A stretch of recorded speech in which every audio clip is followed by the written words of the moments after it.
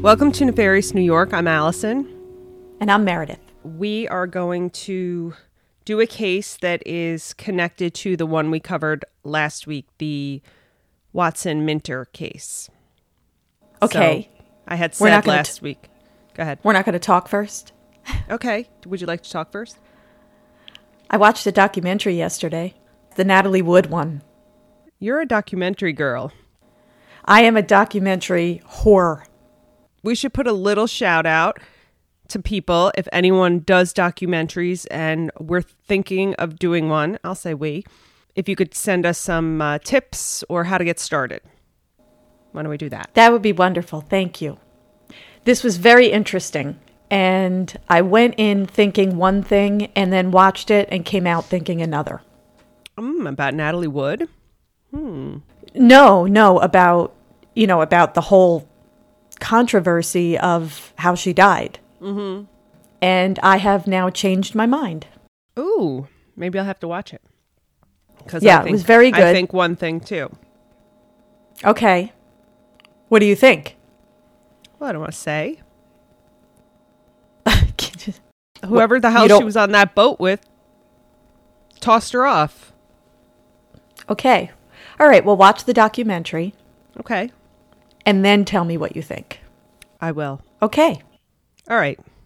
So, again, today's case is one that's connected to the one we covered last week, the Sheila Watson and Bonnie Minter one. Mm-hmm. Connected geographically, but there's a connection at the end, so I'll tell you.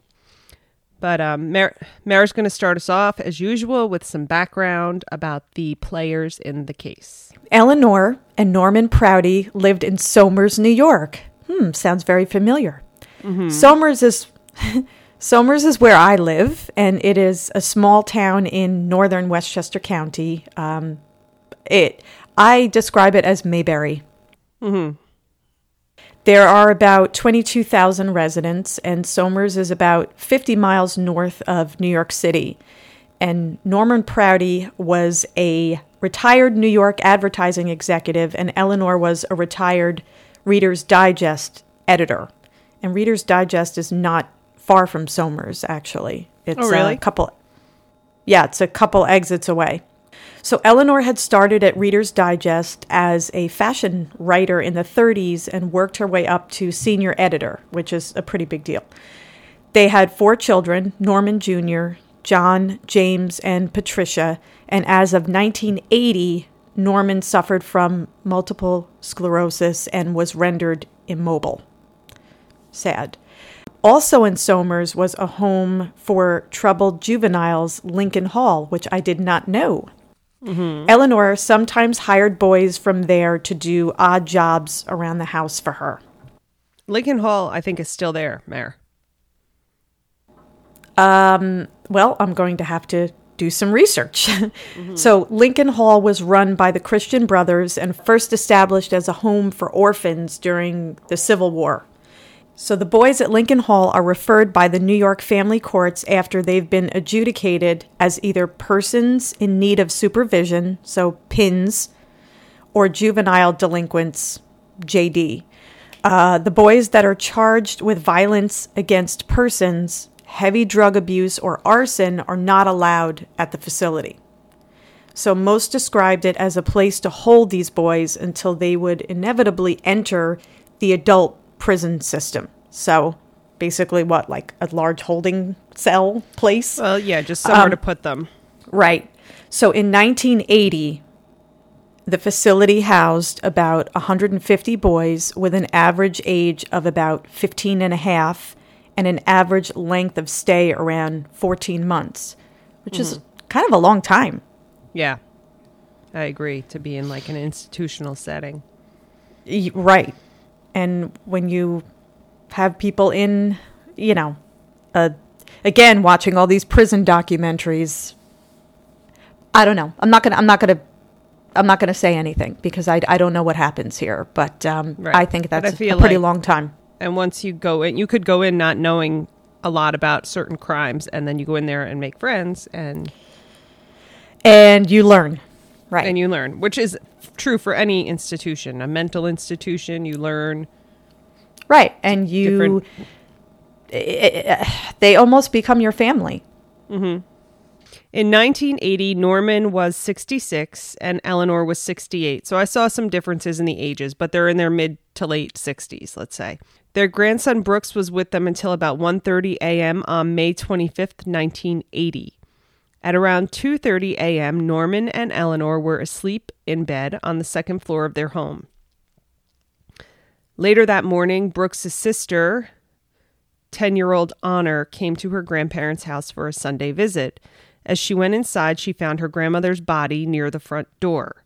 She ran to her father, who called the police. The police found Eleanor already dead and Norman badly beaten in his bed.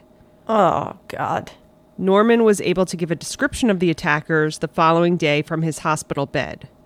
First of all, I'm just going to comment on the fact that he's immobile and he was badly beaten and he's alive and she is dead near the front door. Potentially, how horrible. He could have heard everything that happened to her and not been able to help. Right.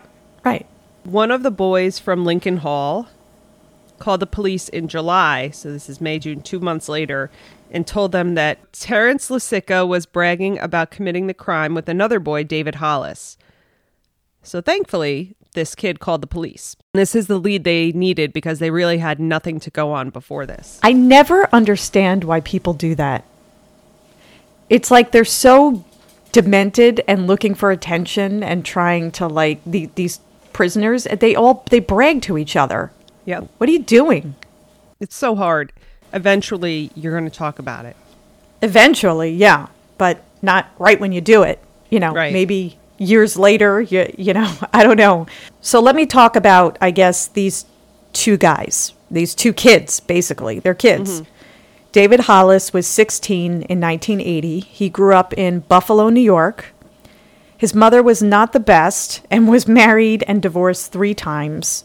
And that obviously didn't offer him a very stable childhood, which can be in, many people. He was committed to Lincoln Hall by Buffalo, New York Family Court on a PINS petition signed by his mother. And the court psychologist recommended Lincoln Hall as an emotional, supportive environment. Terrence Lasico, we're going to call him, was 17 in 1980, and he was an orphan and grew up shuttled between over 12 different foster homes and institutions. And he was adopted in 1974 by the Lasicos and was in Lincoln Hall by 1979. So 5, 6, 7, 8. So 5 years later, he was in Lincoln Hall. Right. After they were arrested, Lasico confessed to the crime, stating that he and Hollis snuck away from the school. They left dummies of themselves in their beds and climbed out of a window. They got into the Prouty home through an unlocked window. Lasico brought a piece of firewood in from outside with him. I guess they figured that an elderly couple with the husband being unable to fight back would be easy, right? Did they know going there who they were going to? Yeah, because remember she had kids from there working odd jobs. Oh, so right. They would go back and talk about, easy targets, I guess. Oh, right. Okay. So they started to take things from the rooms downstairs, and they heard snoring upstairs, so they went up, which I would leave and take what I could, but they went up. Lasico then beat Norman with the piece of the firewood, and then he grabbed Eleanor and dragged her through the house. Oh. He wanted her to lead him to money somewhere. He said that he got angry with her when she started to put up a fight. She was screaming, turning on all the lights as he dragged her around.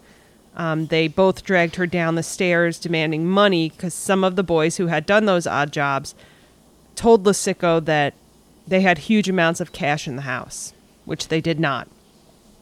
When she only had $25 to hand over, Lasico beat her and strangled her to death. He also admitted to sodomizing her. Oh my God. And as she lay dying... This is a 16-year-old kid. Or 17? 17. Yeah. Yep. Yes. Ugh.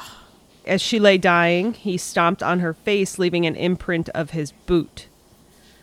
Nice guy. Yeah. So there are differing accounts as to how much money they got, but it's between $25 and $55. It does not really matter. That's what you do? You kill somebody for that amount of money? To be in Lincoln Hall, if it's true what they said, he had no prior, violent crimes or anything. So... Right. This is one heck of a start. Really? But his confession, so this is his actual confession. He said, quote, "She turned off a few of them," and she's talking about the lights, when he was getting angry that she was turning them on. Right. "She started yelling and making noise. She wasn't saying anything. She wasn't making no sense, really. I grabbed her and pulled her out into the hallway and threw her on the floor. I hit her with the stick," which is a piece of firewood, not quite a stick. "I hit her in the back of the head about 3 times. She was down on the floor and I kicked her in the mouth. Oh. During the struggle, I ripped the back of her slip. When I kicked her a couple of times." Then they don't detail what he says about the sodomy. "Then I turned her over. Her face was all bloodied up." Ugh. They were indicted on August 7th, 1980, and they could both face 25 years to life. And as expected, they pled not guilty. So he confesses, right? Uh-huh. And then he pleads not guilty. That's right. What? It's just strategy. Okay, well, obviously. All right. So Losico, this is weird to me, he had a non-jury trial, which is, I think, pretty rare, and Hollis had a jury trial. Now, were they tried as adults? Yes. Okay. What determines that? Whether or not... I think it's a case by case, right? And if your crime is that heinous and well thought out, and they equate you with an adult, I think, sort of. Okay. We got to look into that because, okay, right now, Losico seems to be the main player in this. Correct. Right? We haven't heard anything about Hollis yet, about what his role was. The judge found Losico guilty after deliberating for only 15 minutes on April 30th, 1981. He was sentenced to 27 1/3 years to life. On May 12th, 1981, Hollis was convicted by the jury and sentenced to 20 years to life. So I think Hollis's main role in it was to get the stuff. I think Losico went upstairs. He's the one that beat the husband. He's the one that brutalized the wife and killed her. So Hollis was just there committing the robbery. Right. And accessory, really, right? I mean, he's not doing anything to stop it. I mean, so the Prouty family filed a $2 million lawsuit against the school, alleging that all the boys have to do is open a window and step out. Right, which is what happened, basically. Right. So Norman died on March 27th, 1986 at Somers Manor Nursing Home. Right, so he was there immediately after he got out of the hospital. That's where he spent the rest of his time, which was only 6 years. Right. Okay, so why we covered this case, not that it's not a horrible and brutal case, but I did say last week that it was connected to the Sheila Watson and Bonnie Minter case. Yeah. You know, it's weird. When I moved to Somers about 7 years ago, and you know it's beautiful, and it's such a cute, quaint little town. And I remember when I was moving, somebody said to me, "Oh, isn't that where the murder took place?" And I was like, "What? I never heard of a murder in Somers." Mm-hmm. And he was like, "Yeah, every time I hear of Somers, that's like the first thing that comes to my mind." Oh, and geez. I had never heard of it and always wondered what he was talking about. So now I've heard of it, and that is horrible. So I know you chose this for a reason. Right. So tell me why. Last week, remember the son that went to the neighbor to say, my mommy's in trouble? Right. He was Jason Minter. So he was Bonnie's 6-year-old son at that time.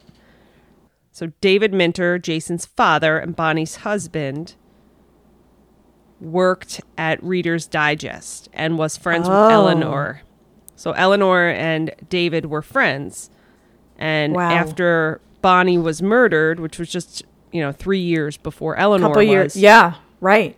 Eleanor was devastated by Bonnie's death because she knew the family. She brought food to the house, visited the kids, offered whatever she could offer them to help them. She was just very heartbroken about Bonnie's murder. And Jason and his sister and Eleanor's grandson Brooks, the one who had been at Eleanor's house, right, became close friends through the years. And they actually ended up joining forces to try to change the parole system. Wow. Okay. Because they didn't like the fact that they come up every 2 years. They wanted it to be longer, and some other changes that I don't think were made, but they were working on it and probably still are. David Hollis was released on parole in 2010, but was returned on a parole violation. Then he was granted parole again in 2011 and violated. And I think he ended up finally being released after all was said and done. But I mean, how many parole violations can you have and then be back out? And then be back out. So in 2016, a new law was put in place that stated that a crime victim can designate someone to represent them at a parole hearing, that you don't have to attend, because before this, you'd have to go every 2 years or every whatever as they're up for parole. Yeah, which is, that's you'd have to, devastating. Well, you wouldn't have to go, but you could, to make your statement, you'd all go, you'd say why they should stay in jail, the whole thing, and just relive everything every 2 years or longer or shorter, however often they got up for review. Right. So now, for some people, maybe they want that option. Maybe some people do want to go. You can go, but you don't have to. Right. But some people, for obvious reasons, don't want to relive that. Some people do not, and they can now have someone designated to represent them, and it could be someone in the system, that's going to be at the hearing anyway, and then they can just read their statement instead of them, and it could be read into the record and then just reread into the record every time they're up for parole instead of them having to go. Right. Said in an article, this legislation spares the victim the trauma of having to relive a horrifying experience every time a parole hearing is scheduled. It was inspired by the fact that Losico was up for parole and denied 7 times. Good. All 7 times, a member of the Prouty family attended the hearing and gave a statement. On the 8th time, the Prouty family was not notified. I think they gave them 5 days notice or something, and they just didn't get the notification. So they weren't notified in enough time that there was a parole hearing on, so no one from the family was there to give a statement, and Losico was granted parole. Oh. Which is crazy, but there's a way that things are made right. He was released on March 10th, but back in prison by May 20th for violating parole.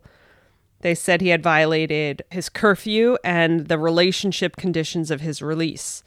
So I'm not sure what those conditions were, but I'm thinking if you commit a sex crime, the parole could be that he can't have a girlfriend or a relationship with anyone, or I didn't realize they could put those restrictions on, but I guess they can do whatever. I didn't either. Wow. Right. Okay. So it said that was probably the case. He couldn't have a relationship, and he did. But as far as I could see, he was released again on October 25th, 2016. So he's out. Which is, so 80 to 2016 is 36 years for that crime. People are on he's still death row for stuff like that. I know. And he's still young, That's insane right? to me. Yeah, he's still young. And I'm curious if he's sorry, if he's it doesn't seem like he was sorry at all. Yeah, I didn't find any information on what he did in jail to better himself. I don't think much if he was denied 7 times.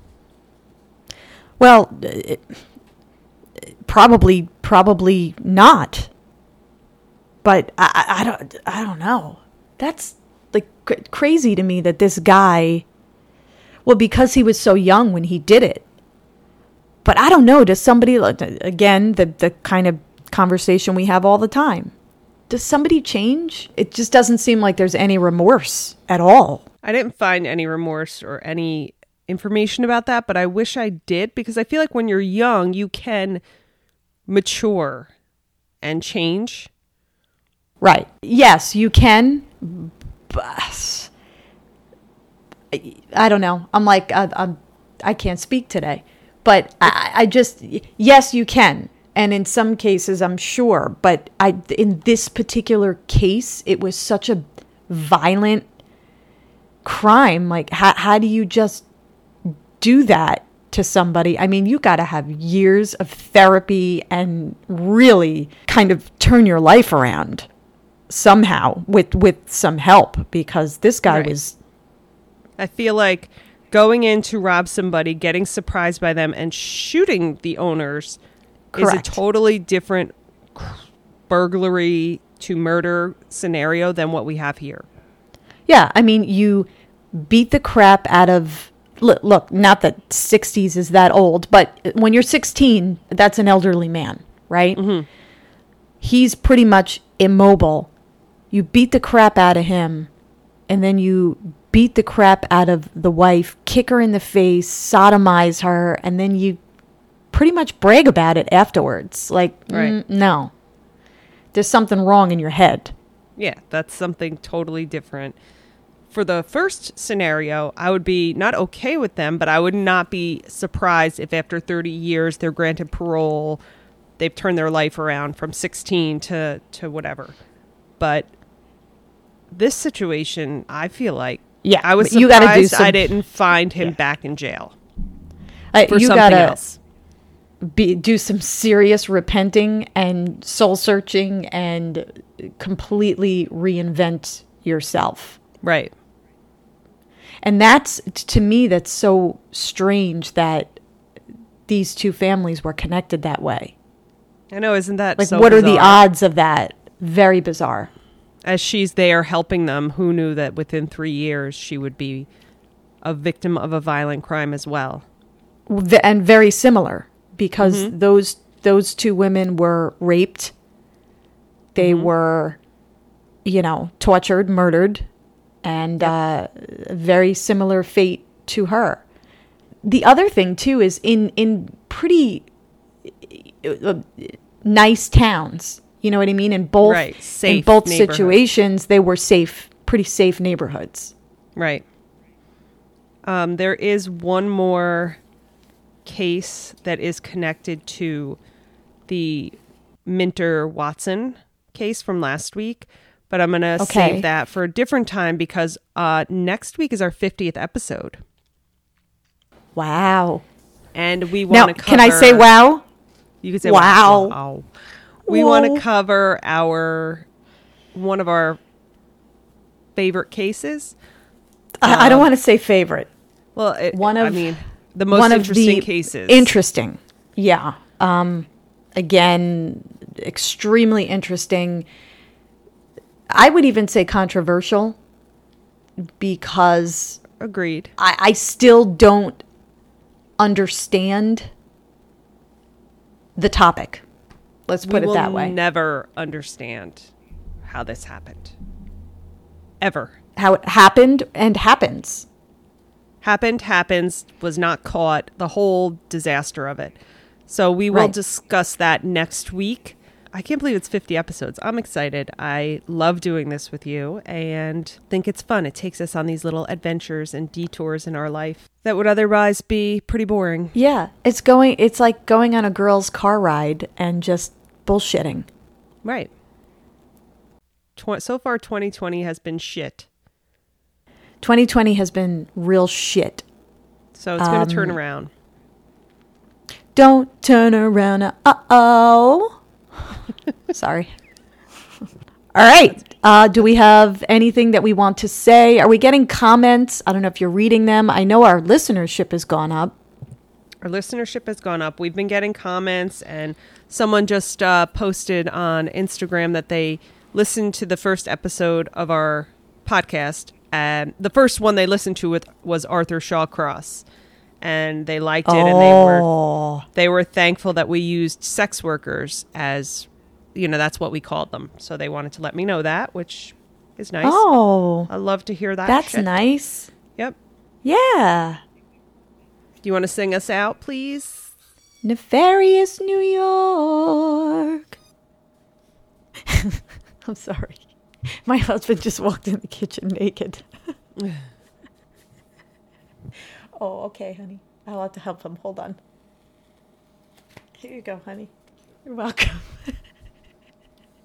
I need like a camera in your house to record all this stuff. Shit does not happen in normal houses.